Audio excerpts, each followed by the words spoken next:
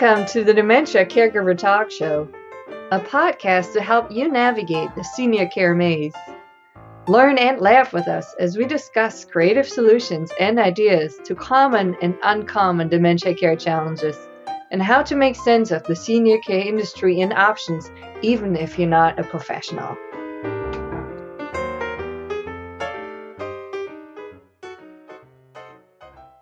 Hello and welcome back to the Dementia Caregiver Talk Show, and I'm here with Joanne Westbrook and Tifa Snow. Hey ladies, how you doing?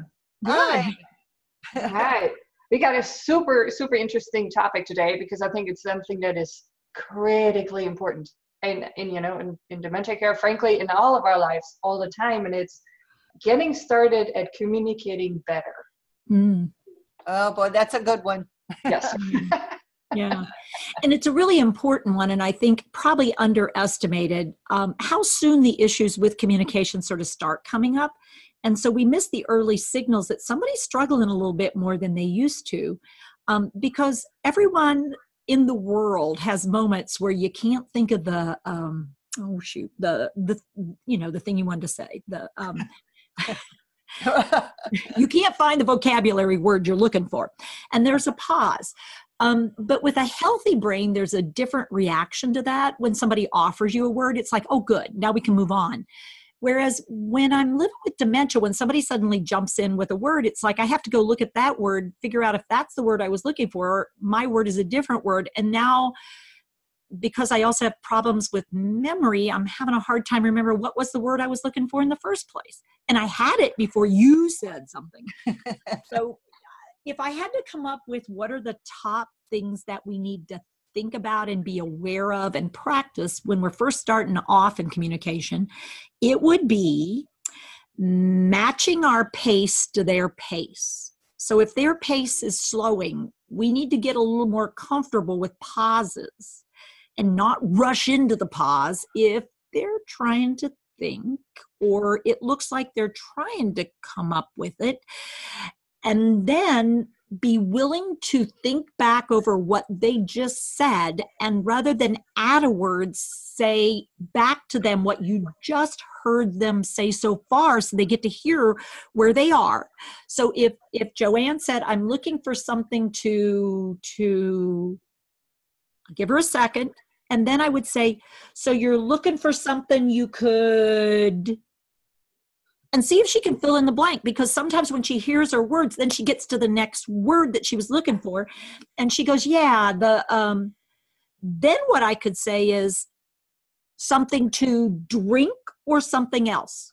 Now, notice how I gave you a specific and then a great big open space. Is it a drink or something else? Because by doing it that way, I don't distract you totally from your word. I said, was it this one or was it in this other grouping? And so she goes, no, not something to drink, something else. Because then I've given her the two things she could say. She didn't have to go find the words. I gave her the words. And it was either this or something else. And it's called exclusionary categories. What's cool about them is the word's going to be in one place or the other. It's either something to drink or it is something else. So I haven't limited anything. So I haven't done anything that boxes her in or makes her frustrated. Then she goes, something else. And I go, something else. So what did I do again, Valerie? What did you just hear me do again? Well, so you sort of, by repeating it back. So I gave her that same word back again. Yep. What I'm learning how to do is slow myself down and making sure we're on the same page. We've got to quit playing tennis once somebody develops dementia. We've got to learn how we're bouncing a ball and handing it to the other person, and then they bounce the ball and hand it back. And it's a slower game because we got to make sure we're keeping our eye on the ball. Mm-hmm. And we can't do tennis anymore. It's not working like that, let alone doubles. That's when you put them in a group. So the other skill, so we've talked about pacing and reflection and either or. And then the last one I would bring up is, so it's not something to drink. Tell me more about it. Could you tell me a little more about what you want and what it is you're looking for?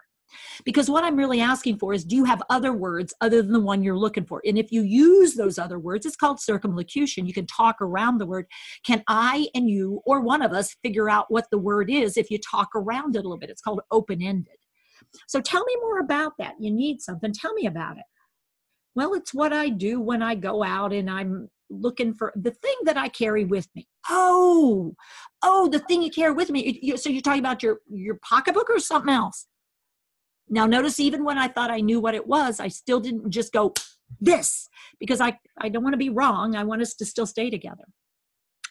So if I had to give you the primary ways of communicating better, not getting into the emotion so much, just into the fact that words are going away, those would be my go-tos. Very nice. And that's so helpful because you continue to give them respect and they don't get embarrassed if you try, if they use the wrong word, for example, but it's their word. And if you repeat that same word and then you move forward, then they understand what you're talking about because that was their word. Yeah. So I say, well, I would like Kokalala. Yes. Oh, okay. Kokalawa. We can find that. Not Kokalala. That's not right. It's like Kokalala, but that's not the right way you say it. I can't think of the, what is it? The thing you said. Oh, I have a hard time with that one too. Yeah. Well, you've always been dumb. That was helpful, Valerie. Now that sounded a little harsh, but I'm trying to understand why you're having trouble. I know you have trouble because you're not very bright, but I'm really smart. And so that was my brain saying, well, this is why you're having trouble is, well, she's always been dumb, kind of thing. But what I wouldn't have done is said it out loud, maybe. But now I might. So you got to let go of that. But that's a whole nother topic. Yes.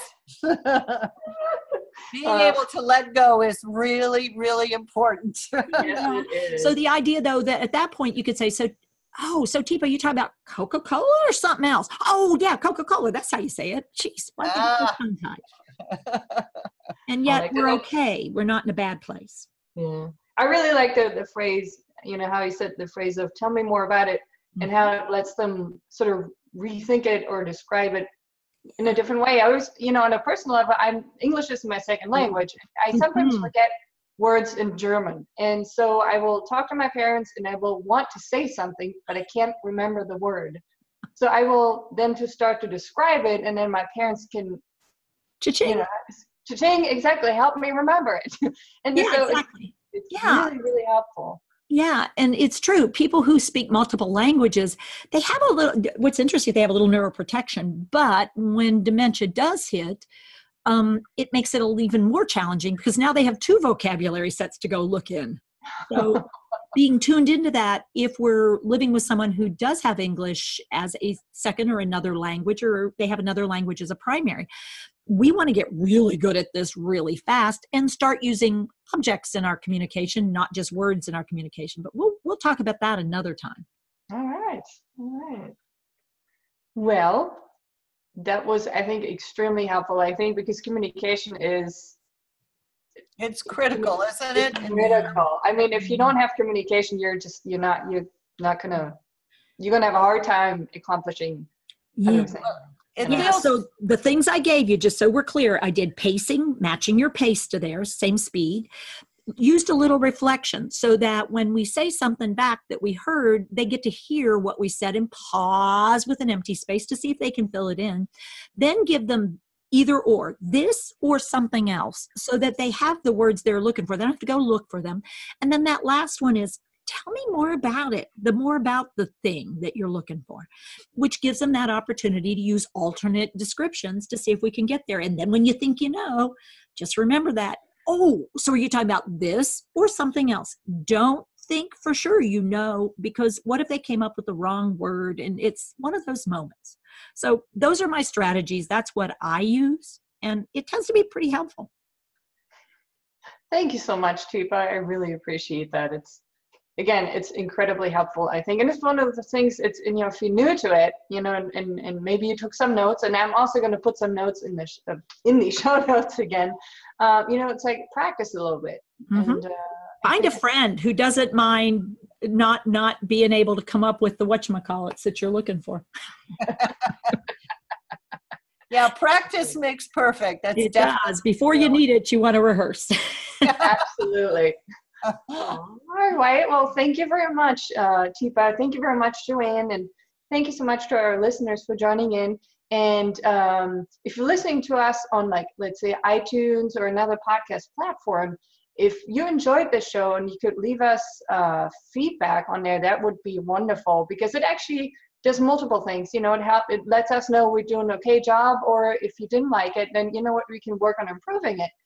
And simultaneously, the more activity we have, the more people will be able to find us on there. So you might be helping out other people that have a loved one living with dementia, because it's going to be, when they're looking for the resource, they're going to be able to find us much quicker.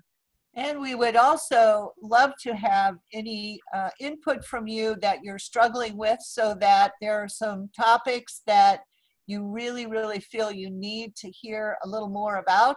We would certainly love to hear that feedback as well. Mm-hmm. Absolutely. Well, it's great being with you, and it's fun being able to be with you more regularly now that we're in the same family.